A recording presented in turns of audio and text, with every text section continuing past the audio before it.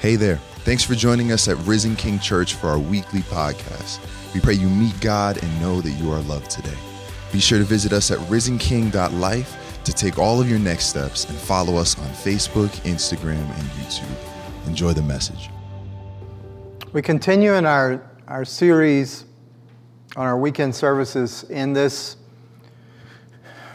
really important design that God has for the life not only of His church, but the life of every individual who is a believer in Christ. And the design of God is that our lives, our church's life, should make a significant impact in our world, in our community. But the only way for us to do that isn't that we work harder or we work smarter, but that we welcome and we anticipate and we prepare for the baptism of the Holy Spirit over the church, not just over individuals, but an outpouring of the Spirit of Christ in our day. And so we go back to the blueprint that God showed us in Acts chapter 2, that the Spirit shows us in that first century church. So let's read that together. This is Acts 2, verses 37 through 38. When the people heard this, they were cut to the heart and said to Peter and the other apostles, "Brothers, what shall we do?" Peter replied, "Repent and be baptized, every one of you, in the name of Jesus Christ for the forgiveness of your sins, and you will receive the gift of the Holy Spirit. The promise is for you and for your children and for all who are far off, for all whom the Lord our God will call." With many other words, he warned them and he pleaded with them, "Save yourselves from this corrupt generation." Those who accepted his message were baptized, and about 3,000 were added to their number that day. They devoted themselves to the apostles' teaching and to fellowship, to the breaking of bread and to prayer.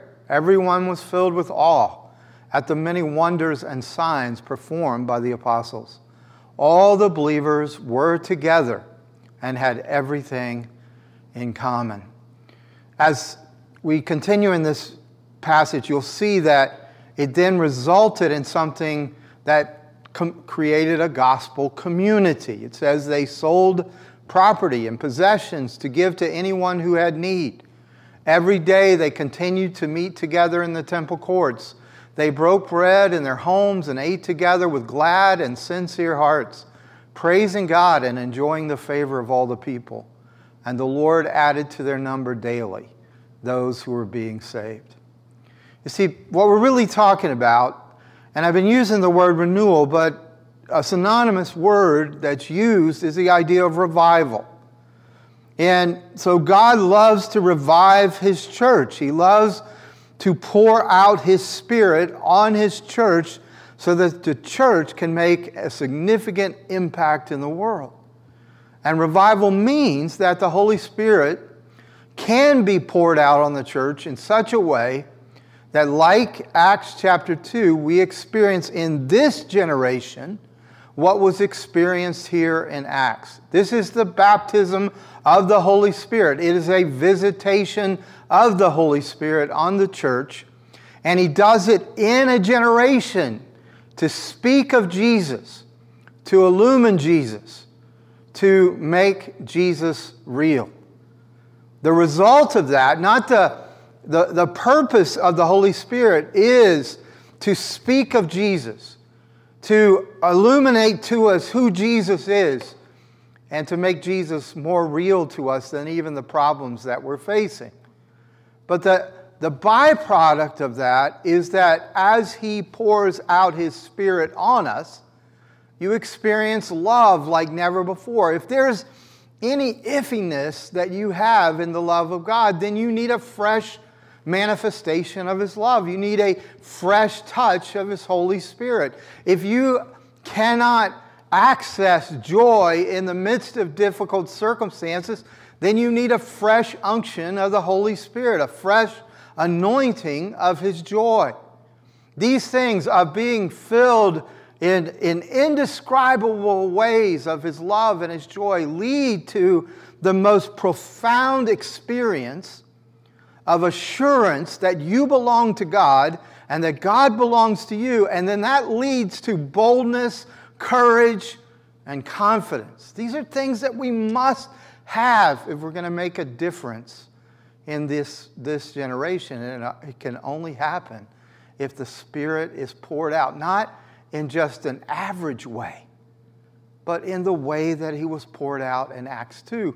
And Peter is explaining the promise of Joel is a promise for all of us. He will pour out His Spirit on all flesh. So we're really talking about the very simple but marvelous job of the Holy Spirit. This is what He wants to do. This is His primary purpose. His primary purpose isn't to give us gifts. His primary purpose isn't to give us power, though those things do come from His outpouring. But His primary thing is to make Jesus real to us and to make Jesus real to our community through us. This is what Jesus Himself explained. He will make me known, He said. He will glorify me, Jesus said. And the Father made the promise to Jesus as He went to the cross when Jesus says, Father, glorify this hour. And the Father says, I have glorified it and I will glorify it. Well, that is the purpose and the role and the function of the Holy Spirit, to make Jesus real to our community by making Him real to us. See, what's so easy is to see all our problems as real and Jesus as less real. To see the pandemic, the COVID-19, as the only real thing because of what it's done in our lives and our community. Or it's easy to look and to see this injustice that we're seeing in our world, to see the unfairness, or to see the lack of security in terms of racial equality and racial justice. And because it's such a dramatic thing, and because it's right in our faces right now, it's easy to think that's real. But not to believe or not to understand that Jesus is even more real than the problems we face. And in some ways, we will not be able to see any resolution to these deep, systemic, or even generational sins and curses in our society or in our own lives unless Jesus becomes more real than the results of our past sins, or our past decisions, or our past consequences that are coming to bear on us right now. Jesus has to be made real, not by just the preachers preaching or teachers teaching, but by the Holy Spirit illumining Jesus in the midst of our troubles.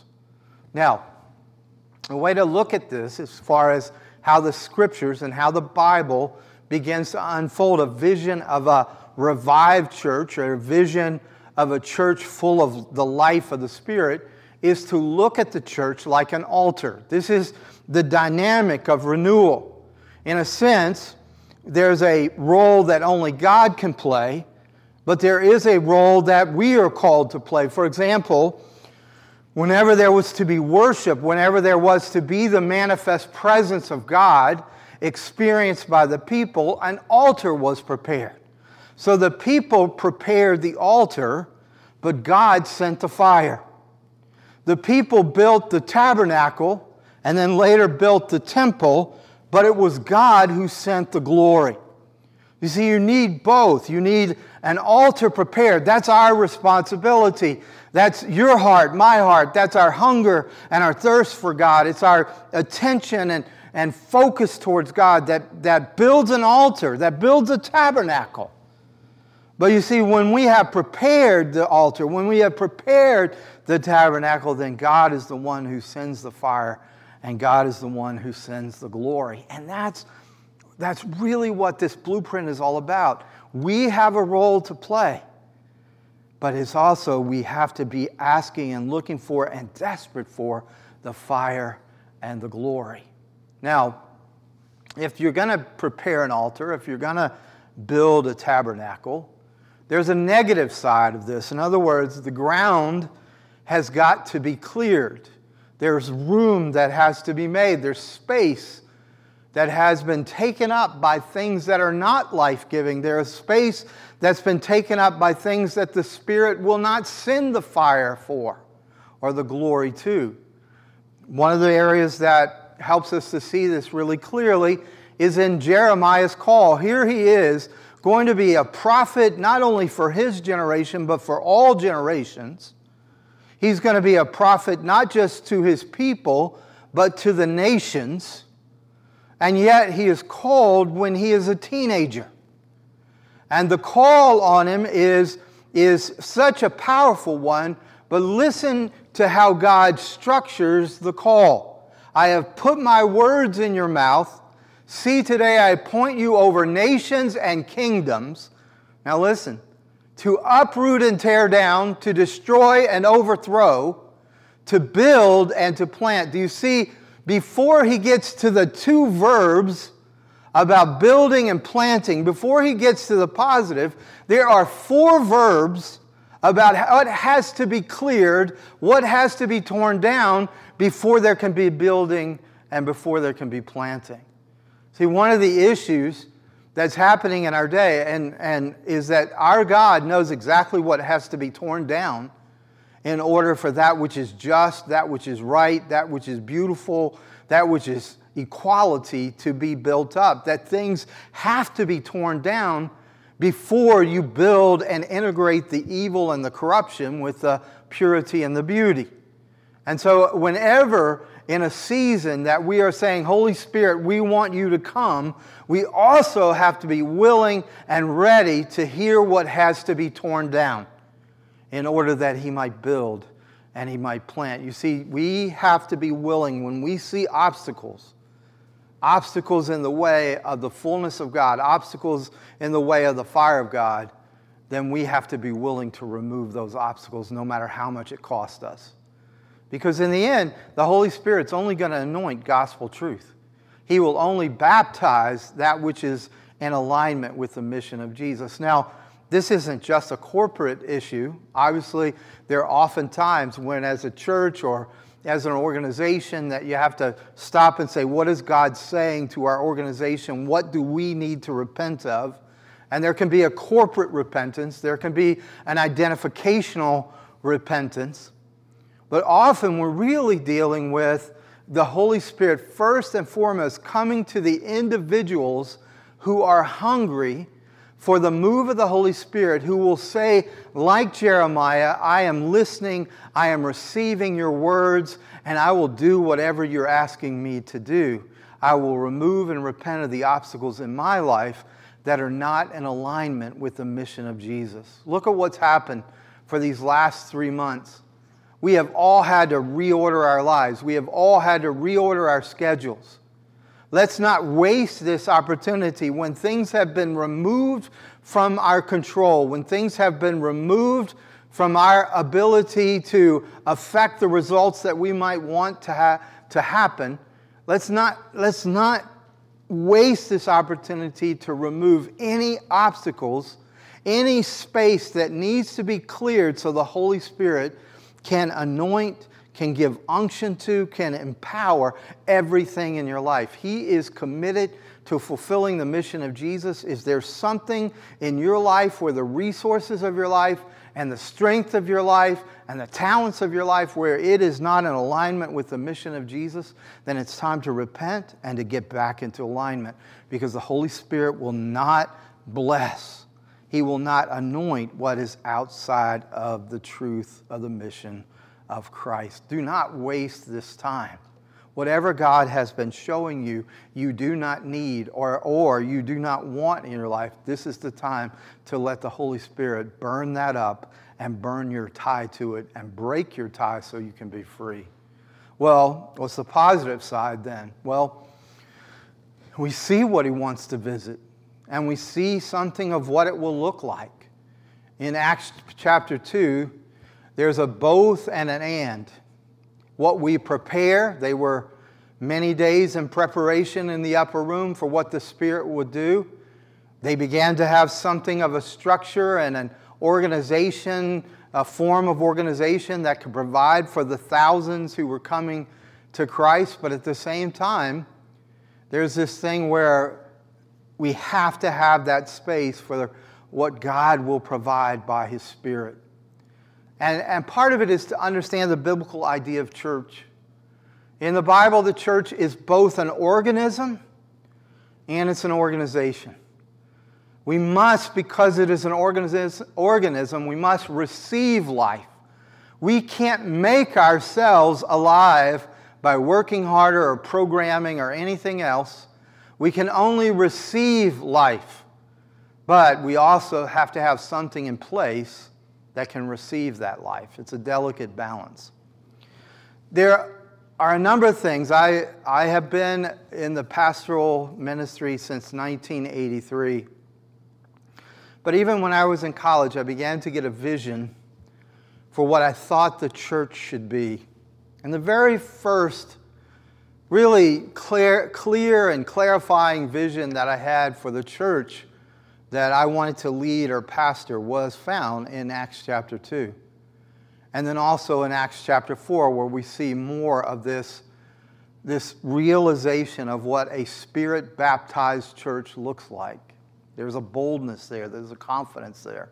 They can go through any struggle. They can go through any deprivation, and their power is not diminished. Their power is actually increased. And I saw that picture of what we're going to talk about in a few minutes from Acts chapter 2. But what really grabbed me was when Lisa and I got married, she was going to a church in Bowling Green, Kentucky. I moved up there to get married to her and to live in Bowling Green with her while she finished school. And so we started going to this church together. And it was a very powerful experience for me. The church had been founded back in the 1800s. It was a Presbyterian church, but it was founded by freed slaves. And it was actually named after the founder. It was called Cecilia Presbyterian Church. And what had happened is it had stayed a single ethnicity church up until the 1970s or so, when the church was down to just a few members. And here these leaders of the church who had been there for generations and who were the recipients of an amazing heritage of this church found themselves no longer able to sustain the church. The organization they were a part of wanted to close the church because there wasn't enough money and there weren't enough people and there were no signs of growth. So these about 8 people altogether decided that they would do something radical. They were all African Americans, but they went to the university, Western Kentucky University, where there was an amazing department of religion led by evangelicals and by some of the highest scholars, evangelical scholars in America. And they asked one of the top scholars, Greek scholars, New Testament scholars, to be their pastor. So here you have this pretty much, I would say, a blue-collar, working-class church, African-American, had always been African-American, that stepped outside of their comfort zone in order to have life and invited in probably one of the top scholars of Greek and New Testament in the entire country, maybe the world, and said, "Will you be our pastor?" Now, his name was Dr. William Lane. And what happened by that step of crossing over culture, crossing over comfort zones, crossing over traditions, exploded in a remarkable way in that town. There began to be whites and blacks worshiping together, side by side, beaming with pride, beaming with confidence and excitement. There were students who came. There were professors who came. The building had PhDs and hotel maids all worshiping together and loving the Lord together and loving one another. There were people who were divorced There were people with, kind of stable families and stable marriages. There were people who had been through every kind of addiction and everything. It was remarkable to be there. And the music that came out of that place. There were some of the people who became really well known. Michael Card used to play there, and he's the guy that wrote El Shaddai and a number of other really famous songs. And he used to try those songs out on a Sunday morning as a part of the service. It was, for me as just a 22-year-old, that was in my mind and has always been in my mind. That's what church is supposed to be. But it takes us understanding that we have to build an altar so that God can bring the fire. We have to build the tabernacle so that He can bring the glory. Those 8 people who said, we're not going to let this die.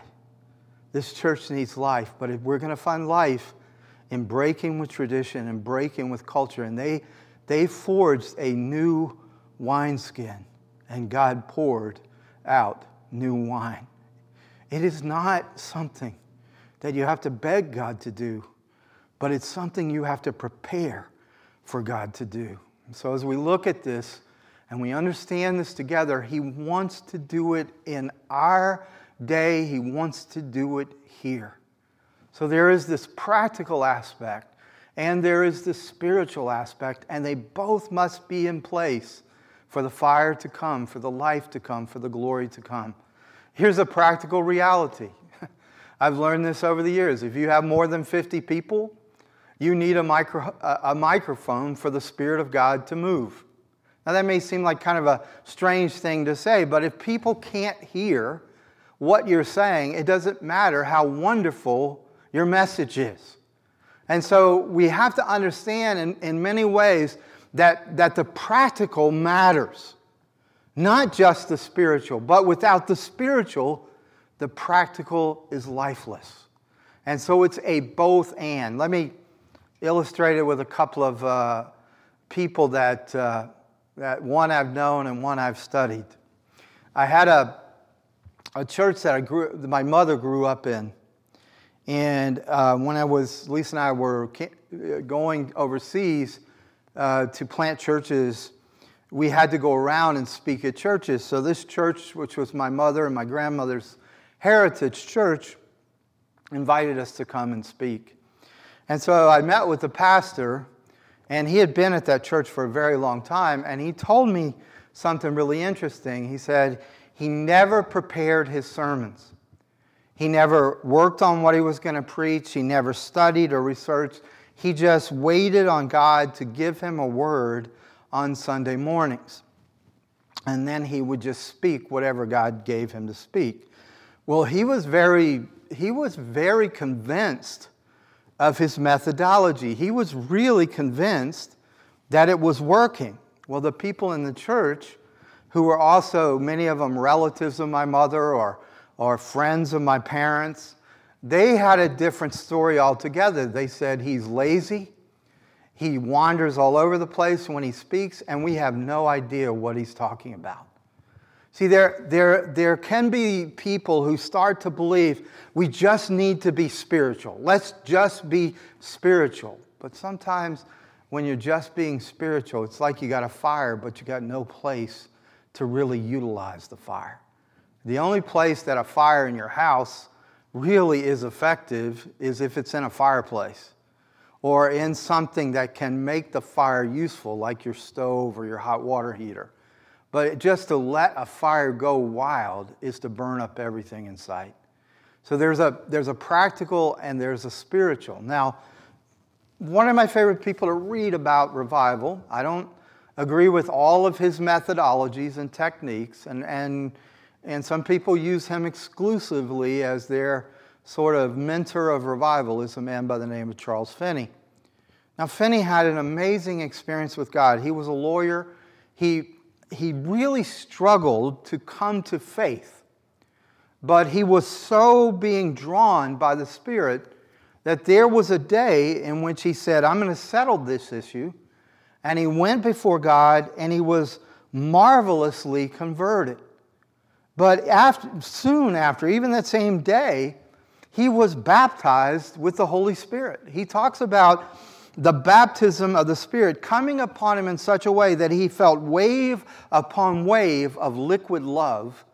And he talked about how he didn't know if he was even going to survive it because the love was so intense and so powerful. He thought it might just take his life. It was so amazing, the indescribable love that he was experiencing. He went from that powerful baptism into gospel ministry. And everywhere Finney went, revival broke out. An incredible record of revival. It said that this was the early 1800s. He's probably the main figure of what's called the Second Great Awakening. And it said that Finney led, or at least in some direct way, led about 1 million people to Jesus. You had no way of doing mass, communication. You had no amplification or anything else. And yet here's this man full of the power of the love of Christ poured out on him by the baptism of the Holy Spirit. And everywhere he goes, the presence of God is remarkably experienced. Well, here's his own testimony. Whenever he would sense a loss of that power, he wouldn't go to methodology. He wouldn't say, I need to write better sermons. He'd go deep into prayer and he said, Lord, I'm experiencing a loss. I can't continue in this ministry without fullness of your power. And he would get alone with God, and he would not leave God's presence until he sensed that his power reserves were at full strength. Look, this is what I'm talking about. If the church is more than an organization, if there is to be life in the organism, then what we see in Acts chapter 2 are the 5 elements that have to be present for a sustainable, living church. And Tim Keller likes to call them the 5 essential vitamins of a living church. And here are the 5. So they were devoted to in-depth teaching. The apostolic teaching was an in-depth teaching. It wasn't shallow, it wasn't superficial, it was in-depth. They were devoted to koinonia. Now we call that fellowship, and I always feel like you have to be careful using the word fellowship in a church or with Christians, because a lot of time all that kind of conjures up, if you've been in the church, is like family night dinners or potluck suppers or things like that, where there's this sort of superficiality of relationship. And so when you really are talking about fellowship or koinonia in the Acts 2 model, there are in-depth friendships. People are entering into one another's lives. They are willing to sacrifice their own comfort in order to comfort others or in order to provide for others. There was vibrant worship. We'll talk more about that. They were reaching out to their community. There was an aggressiveness to their evangelism, to their mission. And then the fifth element that all has to be visible, manifesting in this Spirit-equipped, Spirit-poured-out church is social concerns, which are manifest again in that kind of sacrificial sharing with one another. So this list, these 5, when a Holy Spirit has baptized as a church, all 5 are present at the same time. Now, the reason why it's so important that we teach on this and that we get informed on this is because even without the Spirit of God, you can have some of these elements present, because you can do one of them to the exclusion of the others. Let me illustrate that somewhat. So I grew up in a church, in a culture, a tradition that viewed teaching and doctrine above everything else. So the church that I grew up in had a high view of teaching, was doctrinally trying to be sound and pure, but in regards to evangelism, dead. In regards to any kind of emotional expression of worship, non-existent. And truthfully, it was not a loving, accepting group. I remember the pastor's son and I, we were close friends, and God started working in our lives as teenager, and he was experiencing the work of the Holy Spirit at the same time I was, and so we became close friends. And he started doing evangelism in his high school, so I started doing evangelism in my high school. And he reached out to a young man who had jumped off a bridge and become paralyzed. And so he began to share Christ with this young man. And so he invited this young man to church. Well, those were in the days where churches and pews and things like that were not very handicapped accessible. They were not designed for access for those with disabilities. And so the only place he could put this guy's wheelchair was this one specific place. And so he would put him up there, and then he would sit next to him so that he could be in the service with them. Immediately, the pastor got complaints about this guy taking a pew that was the traditional pew of the Turner family, and they wished he would leave the church. So here is a young man, a teenager, who's gotten on fire for Jesus, starts reaching out to people who need Jesus, and the church said, "We don't accept you, you're in our way." And so here, I grew up in one where number one was everything, but number two, number three, number four were not even existent. And number five, the stories I could tell about that church in terms of number five, there was no great concern about the needs of the community. The head elder, the chief elder of the church, had made his fortune. He was the richest man in our town, and he had made his fortune by taking advantage of the poor. And so it's crazy when I think about it, but that church, because of how much they emphasized teaching and doctrine, thought themselves not only to be a healthy church, but thought themselves to be a pure church. Whereas all these other elements, these other vitamins, these essential nutrients of spiritual life were completely missing. And whenever anybody tried to introduce these elements, they were resisted and attacked. And I'm sure that I could go through, I'm speaking of my own church experience, but I have certainly seen in the towns that I've been in, I've seen churches that were everything about evangelism. But the kind of evangelism that they did seemed manipulative. It seemed religious. I have too many bad church stories, but I'll tell you one more from my town where I grew up. So the town I grew up in was called Gulfport, Mississippi. It's a coastal town. And there was a aggressively evangelistic church that was near my neighborhood. And so this church decided they would put up billboards all over town, and the billboards would invite you to their church, and then their logo was such and such church storming the gates of hell. And they had a picture on the billboard of the gates of hell and the pastor like shaking the gates on this billboard. You could see him just kind of shaking. There's fire behind there, and he's just shaking the gates of hell. And that was their aggressive evangelism that they were doing. They held evangelistic meetings all the time. Now, here's the weird thing about this.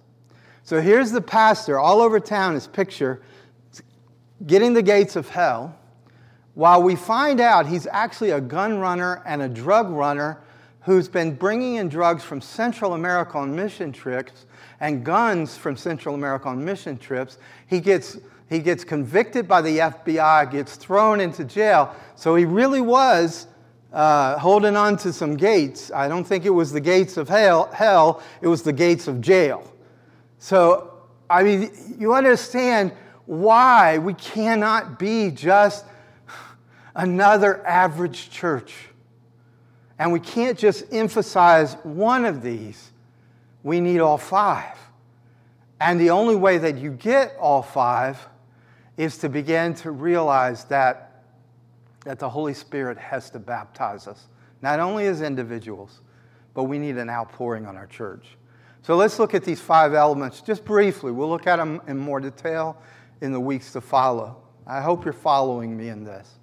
So the first thing that I want to mention is that we see this vibrant, this life-giving worship that took place in this church. They were committed to prayer. They were filled with awe, it said. Now notice something. It says they met together in the temple and in their homes. So what happens to a lot of us is that we have a tendency to have a preferred style of worship, and then we will set that preferred style as if it's the only standard of how God wants to be worshiped. But here we see that they had awe. In other words, they had high worship, but they also had intimacy. They had informal worship. So they had places of public and formal and majestic worship, but they also had intimate and informal worship. They were both in the temple and they were in small settings. Well, what they were experiencing was more than just the omnipresence of God. They were experiencing God's manifest presence. Well, how do you know when God's presence is present? Well, let me just say this. If you're sensitive to the Holy Spirit, you know. You begin to realize whether it's in the song that someone's singing or the word that someone's bringing or the prayer that someone's praying, you begin to get surprised by how you feel. You begin to get surprised by what you're hearing. You begin to get an experience that's unexpected in a way. I see this so often in our worship services at church. Sometimes I am thinking about what am I going to say in my message, and I'm going over in my mind what I'm going to share. But as I'm worshiping and our worship team is leading us, all of a sudden I feel an acceleration. I begin to feel something of adrenaline in my heart. And it's not just because I like the beat of the song or I like the lyrics of the song. Something has now taken that song out of the ordinary, and I'm beginning to experience the presence of Christ as I sing that song. It's an acceleration. Again, we build the altar, He sends the fire. That's what we're looking for when we talk about worship. You and I can have preferences as far as style, but the end result shouldn't be that my style gets established as the way of doing it. That what must be established is we will seek the presence of the Lord together, because only in His presence is there fullness of joy, and only in His presence is the healing that we need.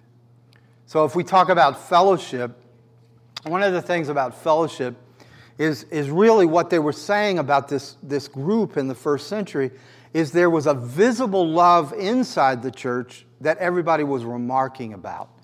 The outsiders saw this love, and to them it was inexplicable. How can it be that this group of people are in one place, and they're in one heart, they're in one mind, and they're in one accord? Everybody was noticing it, and even their fellowship and their visible love for each other was drawing people to Christ. Well, if you take what people have said about Risen King to me, we get all kinds of observations. I've had people say it's so warm and friendly, and then there'll be others who say to me, no one talked to me, no one met me, no one noticed me. And the truth is, being here for 16 years, the fact that that's the reaction we get is actually normal. Because that's the way everything is in this area. People come and go, it's transient. People are here for a while. You don't know who the members are, who the visitors are, all that kind of stuff. But here's what I'm trying to get across. It's normal, but that's bad. Because whatever is normal for this secular world, whatever is unnoticeable, whatever is unremarkable, is bad. And there are people who will remark and say, well, you all have such a diversity. But I've heard from many of my friends and people that I'm listening to and respect as we talk through the racial injustices and the issues of racism. And I'm listening and I'm realizing surface or the appearance of diversity is not koinonia. And so in order that we can have not just surface diversity, but true in-depth friendships, then that's going to take the Holy Spirit anointing and unction. And as we see that, it won't be to our glory or to our praise, because when all the believers are in one place, in one accord, it's noticeable because the presence of God is manifesting. Let me take a minute and just talk about what is it that makes this remarkable diversity become in-depth friendship. What really it takes is that every one of us begin to realize that our identity is what either draws us to people or repels us from people. You see, whatever you believe is the source of your identity is then how you relate to people. So one sociologist said it this way: identity is very layered. And so what I mean by that is, if you were to ask somebody their identity, they would tell you different layers of both who they are and what they do. So I had a good friend when I was church planting in Atlanta, and so I would when I met him, he said, "I'm a lawyer. I'm from New Jersey. My family is English in origin." And he said, "And I've just become a Christian." Now, I said it in that order because that's the priority that he gave to the layers. First and foremost, he was a lawyer. That's where he got his worth. That's where he got his value. And so he either competed to be the best lawyer or the richest lawyer or whatever it is, but that's where he put all of his energy in the beginning of his Christian life. And then he had this pride because he thought that he was of English descent. And he actually had prejudice against people who were not of his same descent. The only problem was he really wasn't English at all. He was actually of the culture and ethnicity that he was most prejudiced against. His father had changed his name so that no one would know that he was from that immigrant group, and had given himself an English name and told his children they were English when really they were this whole group that they despised.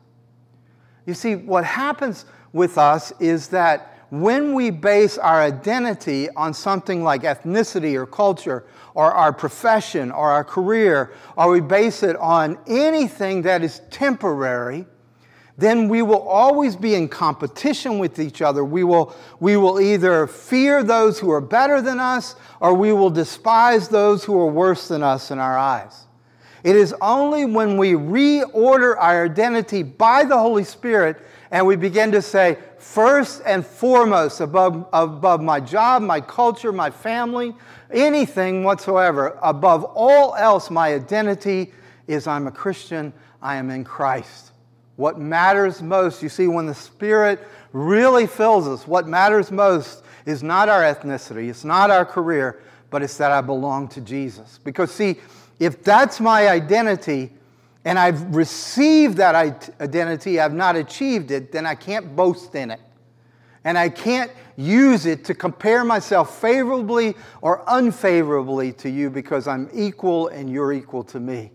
If I belong to Jesus, then you belong to Jesus, and we belong together. I really, friends, I know that we need legislation. I know that we need a reordering in our government. There are all kinds of things that we need. But here's where we can build the altar. Here's where we can build the tabernacle by us saying, your identity and my identity, we both receive the same worth, the same value, the same righteousness. We belong together. And only the Spirit can do that. So I need to quickly go through the others. Well, aggressive evangelism was evident when the Spirit. Now, the reality, when I talk about aggressive, I'm not talking about the turn or burn people, where you go up to your friends and say, hey, I'm really concerned you're going to hell. Please come with me to church. I'm not talking about that.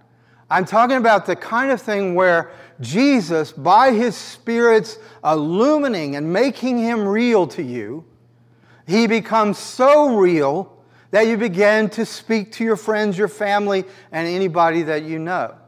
And in the Scripture, there's two very simple methods that are explained to us. One is called Andrew, who was the brother of Peter.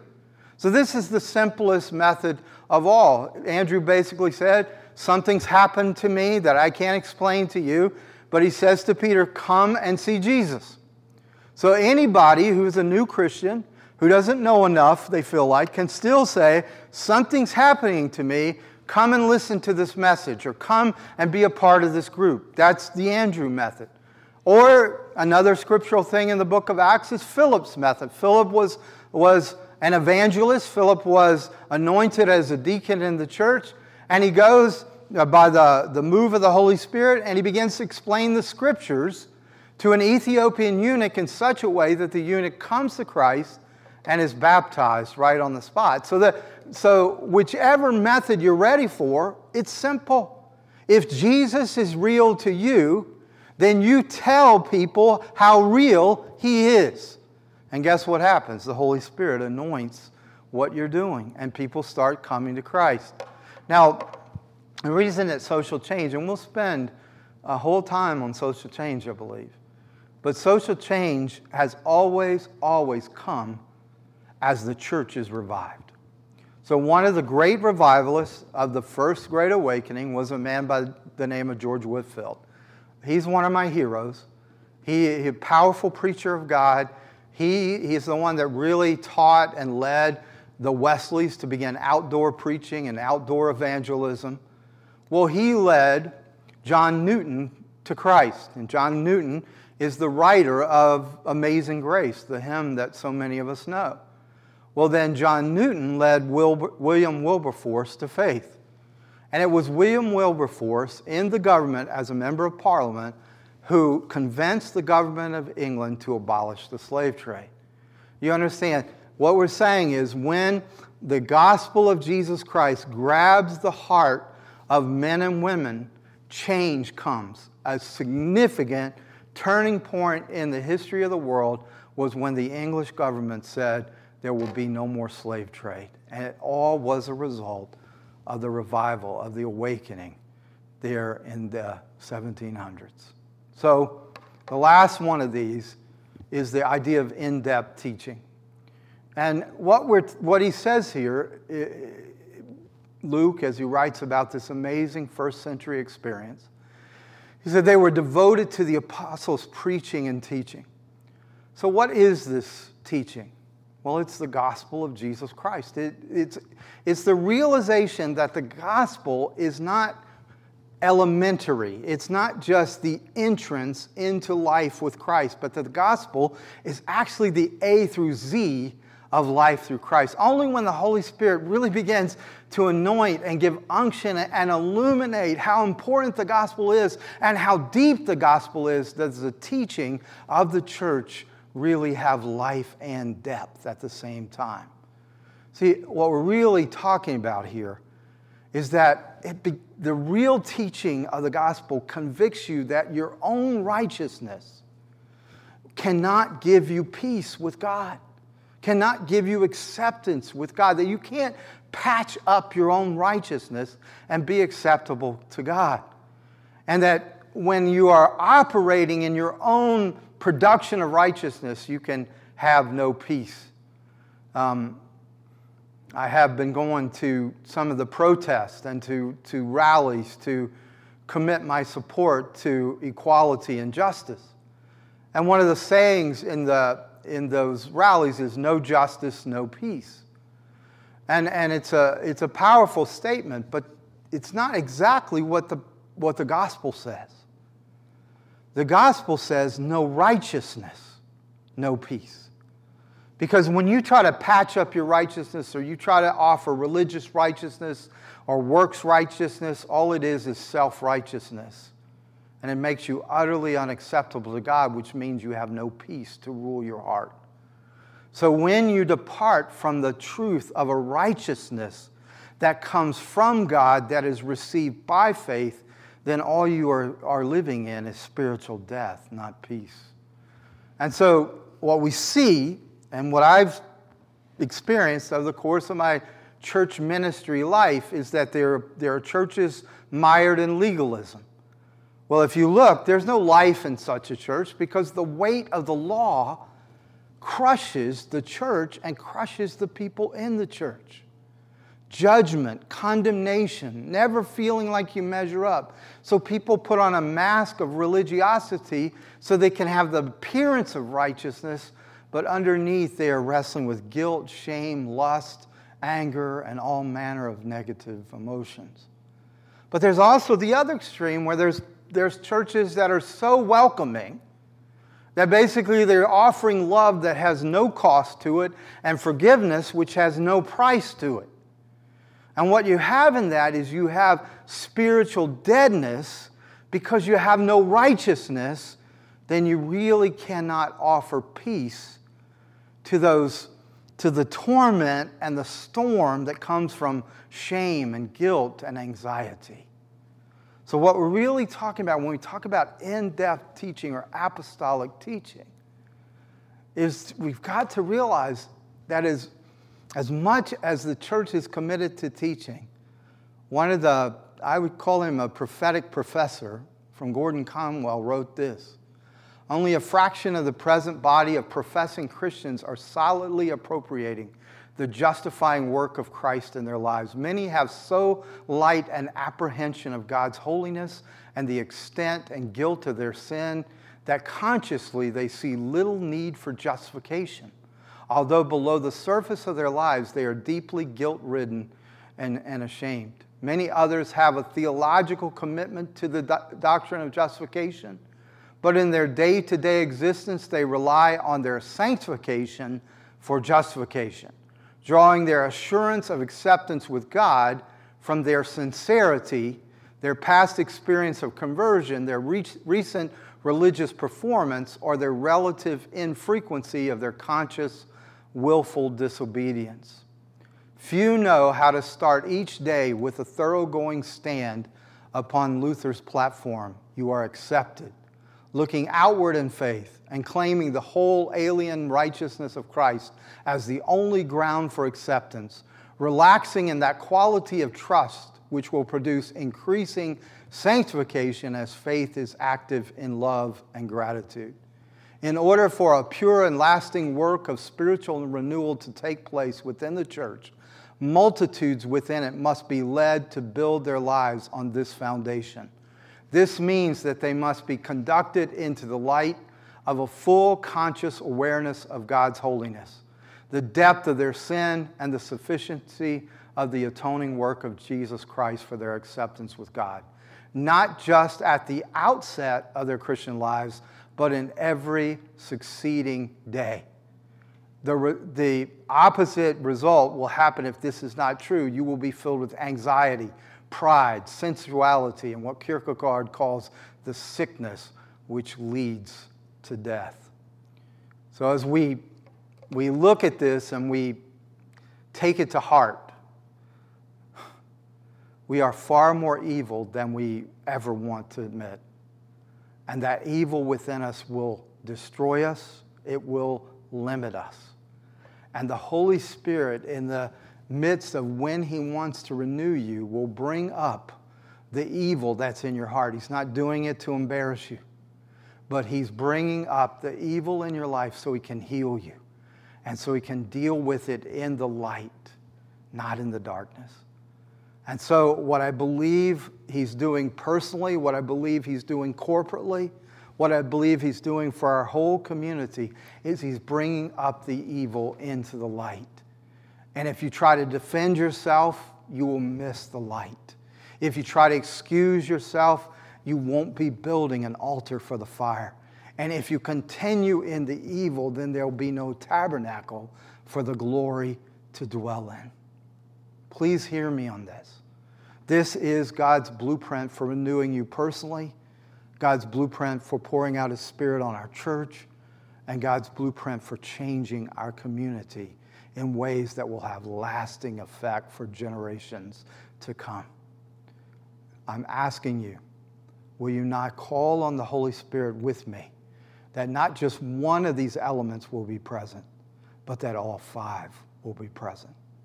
Again, as I speak these words to you, my heart is full of desire and desperation in some ways, that you will join with me to build an altar that God can send the fire to.